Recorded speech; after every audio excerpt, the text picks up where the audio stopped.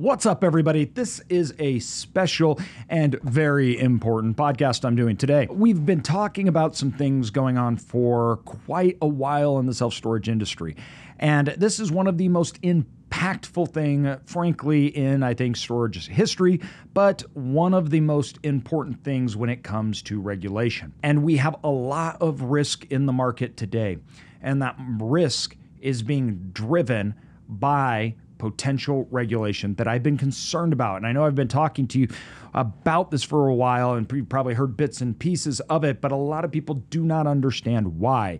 More importantly, they don't understand what's going on, including the people that are talking about regulation. And so today, I'm going to cover exactly what's happening, why this has become an issue and a problem. But that's going to explain a lot more things, like rate drops. You're going to understand what's going on in certain markets with storage and supply demand, and why in a market that has 90% occupancy, we saw a 60% rate drop.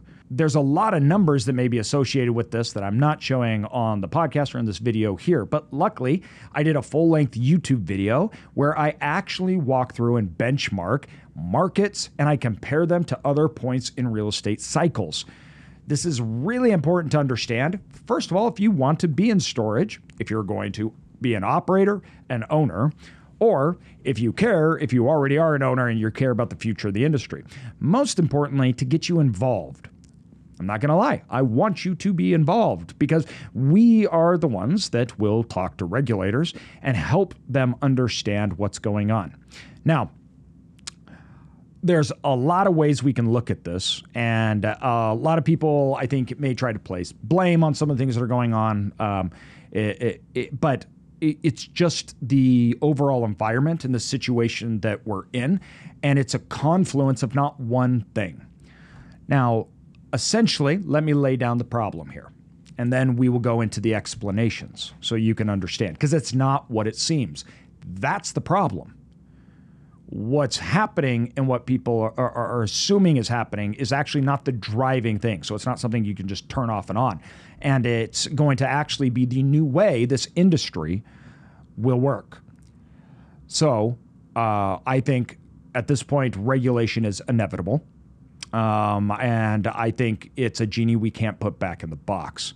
So the problem, now there has been many news articles.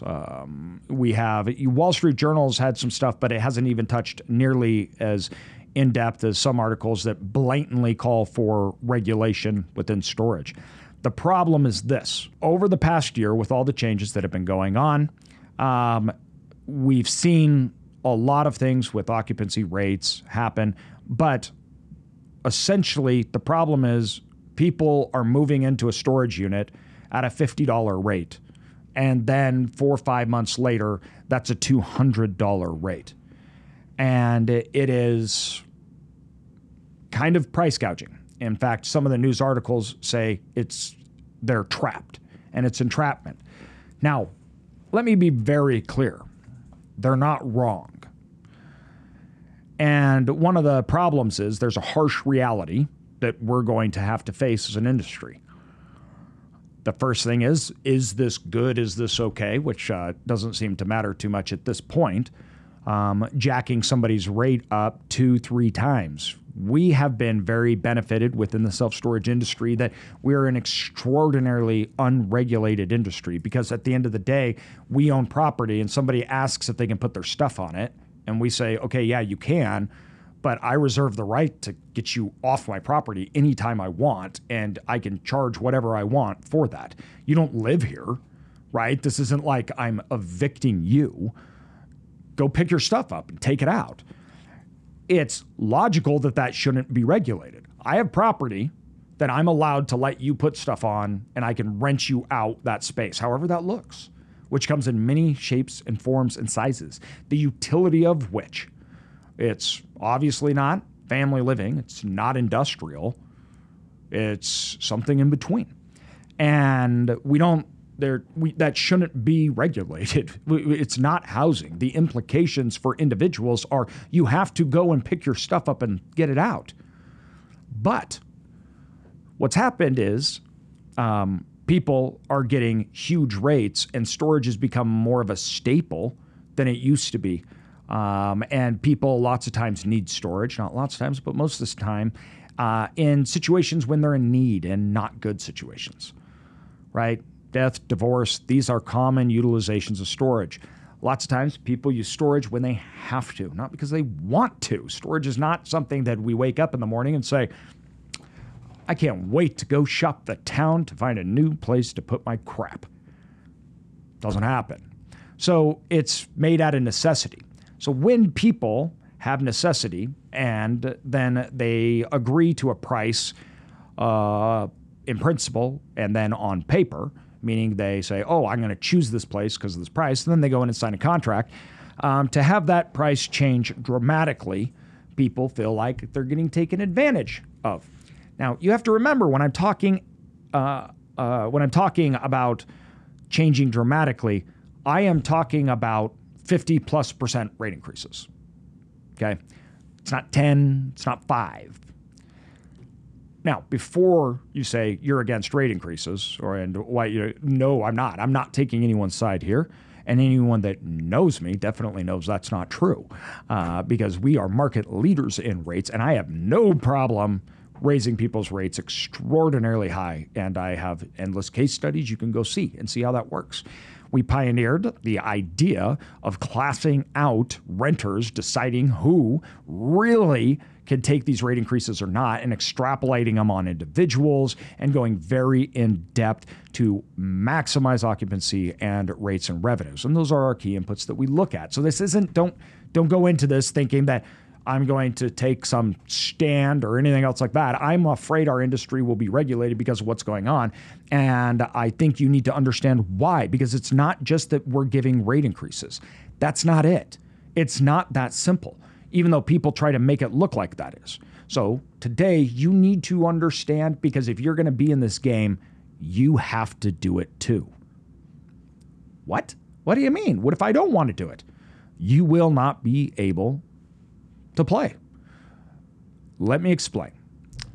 That's our problem. That's our issue. Now we're going to go into why, and then we're going to go into what's coming up and the meaning of this and what you can do, and then how to use this information so you can, first of all, perform in your markets. You can actually play in the game and not feel like you're losing. And then two, more importantly, you could find massive opportunity. This is actually the foundation of our opportunistic strategies and things that we use, is being able to identify some of these things. So what has happened is this. We've had, as I've gone over self-storage history, self-storage bubble, you guys can go back and look at other videos, things as we look at it. It's important to know these things to understand things like this. So our foundational understanding of the industry, who's playing in it, how we got here, makes us better operators, because it makes us be able to identify opportunity and identify what we can do, predicated on who's playing and not. So the history and understanding of this asset class is really important. I've said this a million times, and I'll say it again. Self-storage is not a real estate asset. It's a business. You have to treat it like one. You have to act like it is. And what we're going to discuss today shows that even more. Now, unlike lots of real estate where these things don't happen or can't happen, it's because the mechanics of it isn't there. So it's not even that, it's just they can't. And now we've reached a point where we all have to, because after 2008, a few things changed. As everyone knows, we went, that listens to the podcast here and has seen my videos on YouTube and elsewhere. Prior to 2008, self-storage was very much a child when it comes to assets in terms of lifespan. It was not institutionalized, right? And because it wasn't institutionalized, it was mom and pop, single individual owners. There was not infrastructure in this industry in the form of quality, big, third-party services that go into an industry, things like technology and all sorts of businesses that go to run an industry and provide services to the real estate industry. So self-storage didn't have very much. Why? Because there was no institutionals, there wasn't big players, there wasn't big money moving around, so there just wasn't money to be made. On top of that, the owners wouldn't pay for it because you're talking about an industry that average cap rates were like above 9, and their costs were very, very low. So in terms of actual impact, it was very little. So there wasn't a reason to pay for services to increase the efficiency of that asset because the impact to your wealth and overall income was not very much. And more importantly, you didn't have to. There was no reason to. You open up a storage facility and people came and rent and you set the prices. So operators didn't get anything from it. There was no real need to. Everyone was mom and pop. I mean, less than 10% was institutionalized. There were no available services to use. I mean, you're talking about not even good third-party management companies. That they didn't even exist. Most of the markets, there was no third-party management companies. Literally didn't exist. So the basics didn't exist, not to mention the servicing of the operations, like using technology and all sorts of different things, call centers and ad stuff. Like none of that existed, right? It was a yellow page ad and gone. Extra Space came in and they pioneered technology. They brought it into self-storage in a way that had never been seen before. And then they offered institutional level third-party management systems. After the great financial crisis, storage did good, so everybody wanted their money in it. And now Extra Space provided a way that you could put your money into it and they would give you institutional grade operations. And they did that through their system that was really the whole basis of it because of the tech guy who ran a tech company that went and got into storage was tech. And it worked, and it worked well. So there were lots of players that were more mid-sized players like ourselves. And we recognized this. The problem was we weren't institutionalized, and we were trying to bring technology in. We were trying to get group discounts because we needed services and things that just weren't out there. We started Store Local, which was a co-op that was meant to support the individual operator, to be there for the individual operator so they could remain an individual operator and remain competitive, which we still do today. We view that we are on the forefront of allowing you to invest, for allowing you to stay in this industry and compete with bigger players, because we said this industry is going to consolidate, the players are going to get bigger, technology is going to get more, and the individual operator is going to struggle. So that's what happened. After 2008, management, and you had third-party institutional level management. Then you also had capital because everybody wanted to invest in it because it performed so well. And that changed the individual operator stance. Why? Because cap rates went down, their value went up. Now, incrementally, if I can change my rent by 20%, that had a huge effect on my overall value of that asset because cap rates have been pushed down, so that income is leveraged in the form of value. So things really started to matter a lot. And then two, people started to get better, and you needed to get better to compete. Why? Because all of a sudden we didn't get tenants because we had doors like we used to. It wasn't drive-by anymore. We got them from online. We got them from ad spend. Well, that meant we had to figure out all new ways of competing online to make it onto that first page, to get your ad in. We started acting like businesses, at least the co-op did and the REITs did and some larger players. And they bought and we bought, I'm saying this from what we did. We bought mom and pops. We consolidated them up. It was like the ultimate real estate roll-up model. And it worked really freaking good. We made a lot of money. Now, this made everything more valuable, right? And it also made everything way more competitive.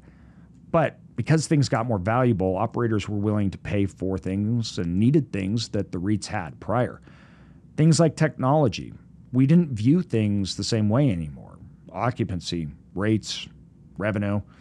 We looked very, very differently. But more importantly, 2008 taught us something that would change our industry forever.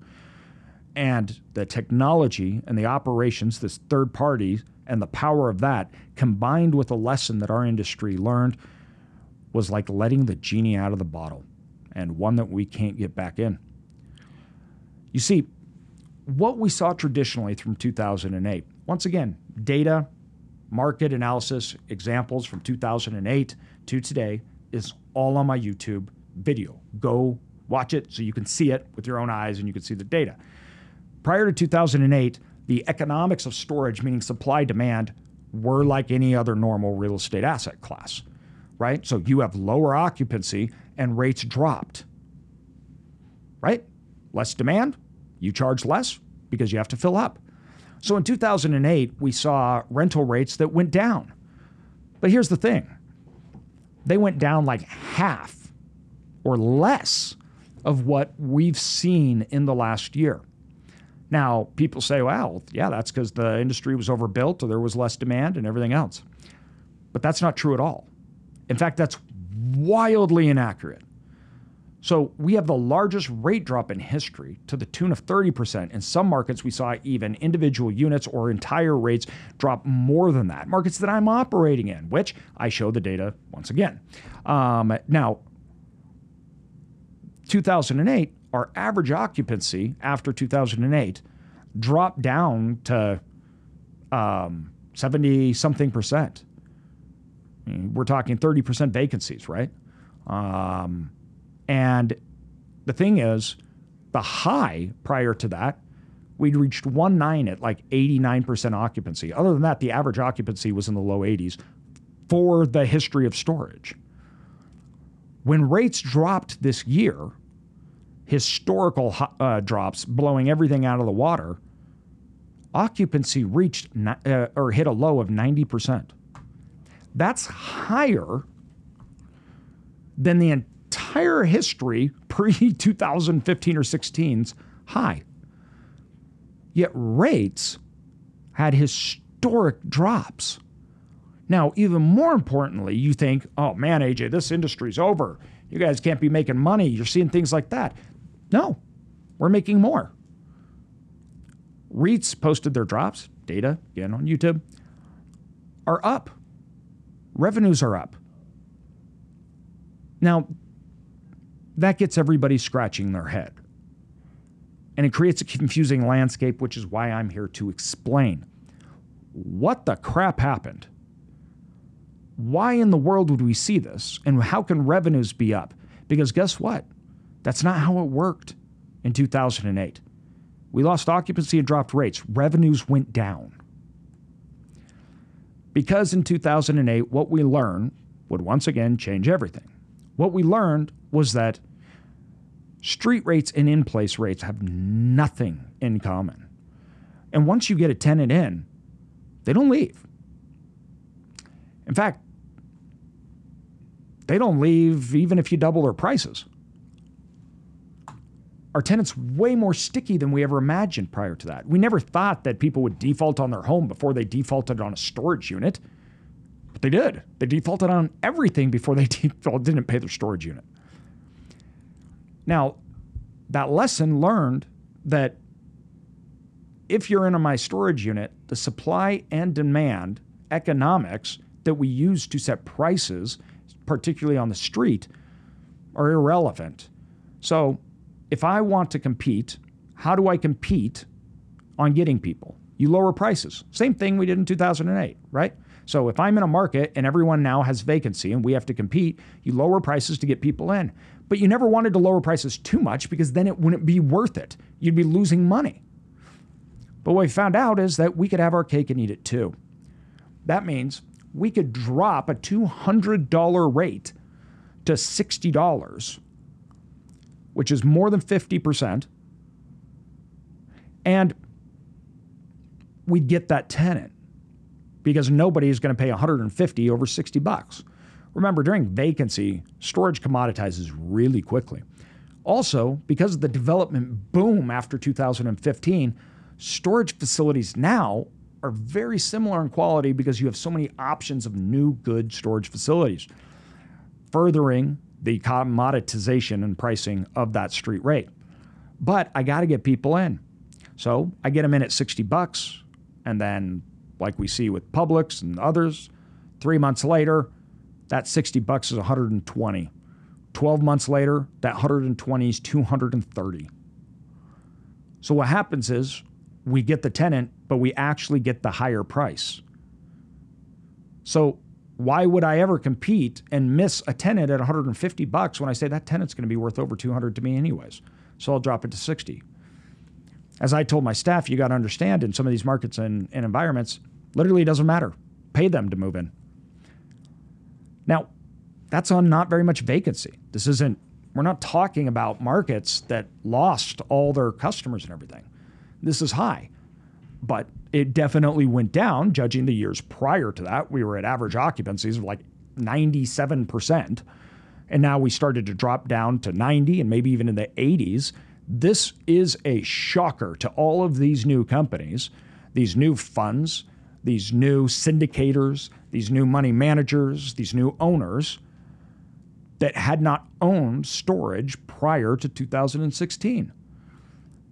We were spoiled.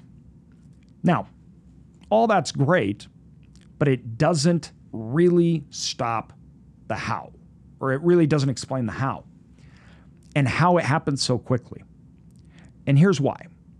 Technology. We have what is called revenue management, dynamic pricing. We change prices a lot. Now, these tools that are big software programs, they manage rate pricing. And how they do it is this. They scrub the data of the entire market. And when your facility gets below a certain occupancy in a certain unit, it's more important to get that person in. We got to really try to get people in. We're starting to lose occupancy. So then it scrubs the data of the whole market, sees where pricings are at, where it needs to bid to win people in. So as all of these softwares of these competing facilities started to see rates dropping, guess what the other software did? It dropped rates. Then guess what the other one did? It dropped rates. And it started to escalate and go down. And it didn't matter because they have another software program on the back that says, all right, you're now at $60. I need you to be at $200. Here's the rate increases that you need to get within a certain period of time. I know the average length of my customer. So we're going to escalate that person now up. Meanwhile, all the other customers are still getting rents. So the person that was paying $200 from last year, they're still getting rental rate increases, even though I'm giving that unit away at a street rate of $60. Doesn't matter. So I can set a rate at 60% of what Bob is paying or more. The rate spreads are massive. We have some people that are paying $400 and another one that's paying $120. It's like airlines. Every seat somebody's paying different. So our software systems that allow us to optimize occupancy by competing and scrubbing rates, set those rates to get people in. The technology to do revenue management gets them to the rate that it needs to be. And they're all doing it. So what that meant was market rates fell. The big players started dropping rates. Everybody else started to do that, especially when you had one facility in a market that was in fill-up mode, which is crazy. You have one facility in a market that has 2 million square feet of storage. They're brand new. They open it up. They need to get people in. So they take a $200 rate and they put it at $50 because they have nobody there. They're brand new. And it's harder to get people in because our customers, there's not as many of them. It's a big change from what it used to be. There's not as much demand for new customers. Well, then all of a sudden they're setting the market and all the other softwares are seeing this and they start to go down because they're losing tenants and they need to compete with the new guy.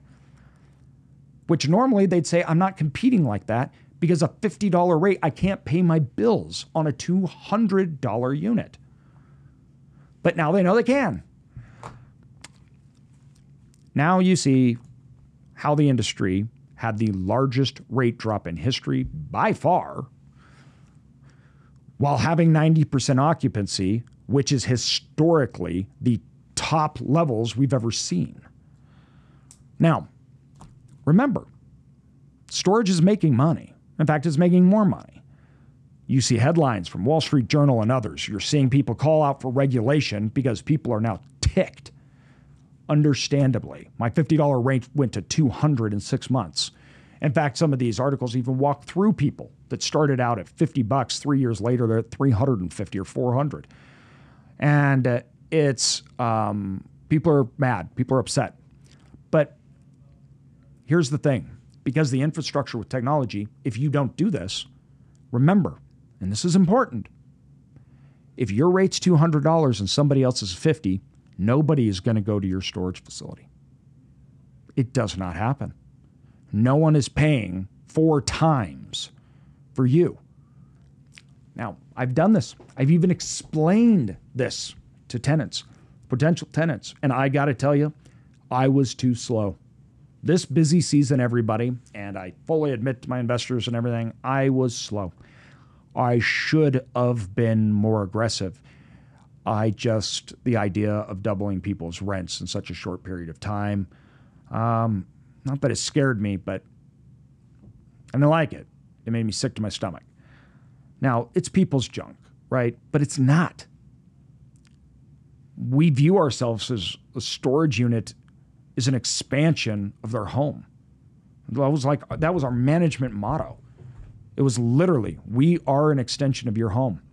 We are another garage. People work out of our storage facilities. People use our storage facilities daily. They depend on it. And so that, I didn't like that. I'm very sensitive, obviously, to our overall reviews and everything, because that gives us ranking on SEO. That tells Google we're good. I didn't want to get slaughtered on reviews. And I learned a few months too late that it doesn't matter. I even talked to a tenant and said, yes, but Bob, who's giving you a $50 rate on a $200 thing, is just going to up your rates to $200 in the coming months. And they said, yeah, that could be true. In fact, it's probably true. But I can decide then, and maybe I'll move out. But at the end of the day, why would I take your rate today at a higher amount? And that was the time that I learned. They don't care. So we're playing now too. Because if we don't, we couldn't get anybody in. It hurt my occupancies, everyone. It did. Because I didn't play the game. Then we ripped the Band-Aid off and I said, we're done. We've got to do this. We got to be competitive. And we immediately filled up. Now, others that follow my YouTube videos will see examples of how we bought, like in our Fund 1, we have one storage facility that we bought, and it was making whatever it was, $60,000 to $80,000 a month. It's now making over $90,000, and our latest rate increases that are going out will put it at over $120,000. Within a year, we'll double the revenue of that individual asset, and that is only getting started. We'll probably be at $150,000 on that one asset here in a little while. So that is not gross income doubling. Has a ginormous impact, because if I double my gross income, that usually means I've 3x my net income, because my net income is only a certain percentage of gross, but all that gross income moving up goes to net because the expenses are already paid. It goes to my bottom line. So that means that by doubling my income, I will 3-4x the value of my asset. On that one facility, that means I created 5 to 10 million worth of equity, right, in a year for my investors. So that is, and two, by the way, what I explained to you is something that we look for and we find and we map out. But this is important because, first, regulation. I don't want to see rental rate caps. I don't want the government telling us how much we can raise rents and how much we can't. That really kills an entire way of us doing business. Revenue management and dynamic pricing, just like airlines, just like hotels do this, right? This is a staple of operations. We cannot pay prices we pay today and not be able to do that. It doesn't exist. You can't do it. We can't give $50 rates on a $200 unit. The industry will go out of business. So storage, who's thriving, still doing great. Everybody wants in. We're doing great. Deals we're finding are amazing. Everything else is getting a lot of attention, and not in the way we want it to. And the genie can't go back in the box, because technology and how it works, and it works amazingly. And the customers don't care until after it happens, meaning that because it works, if you don't do it, you can't play the game and you will fail. So you have to do it. Now, who is going to say, for the greater of the industry, I'm not going to lower rates, get them in, and then up rates when they do it? I'm just going to let my asset fail and say, oh, it was for the greater of the industry because I'm worried about nobody, right? You can't do it. That's what makes me nervous, everyone. I don't have answers. I know you want it. I don't have it.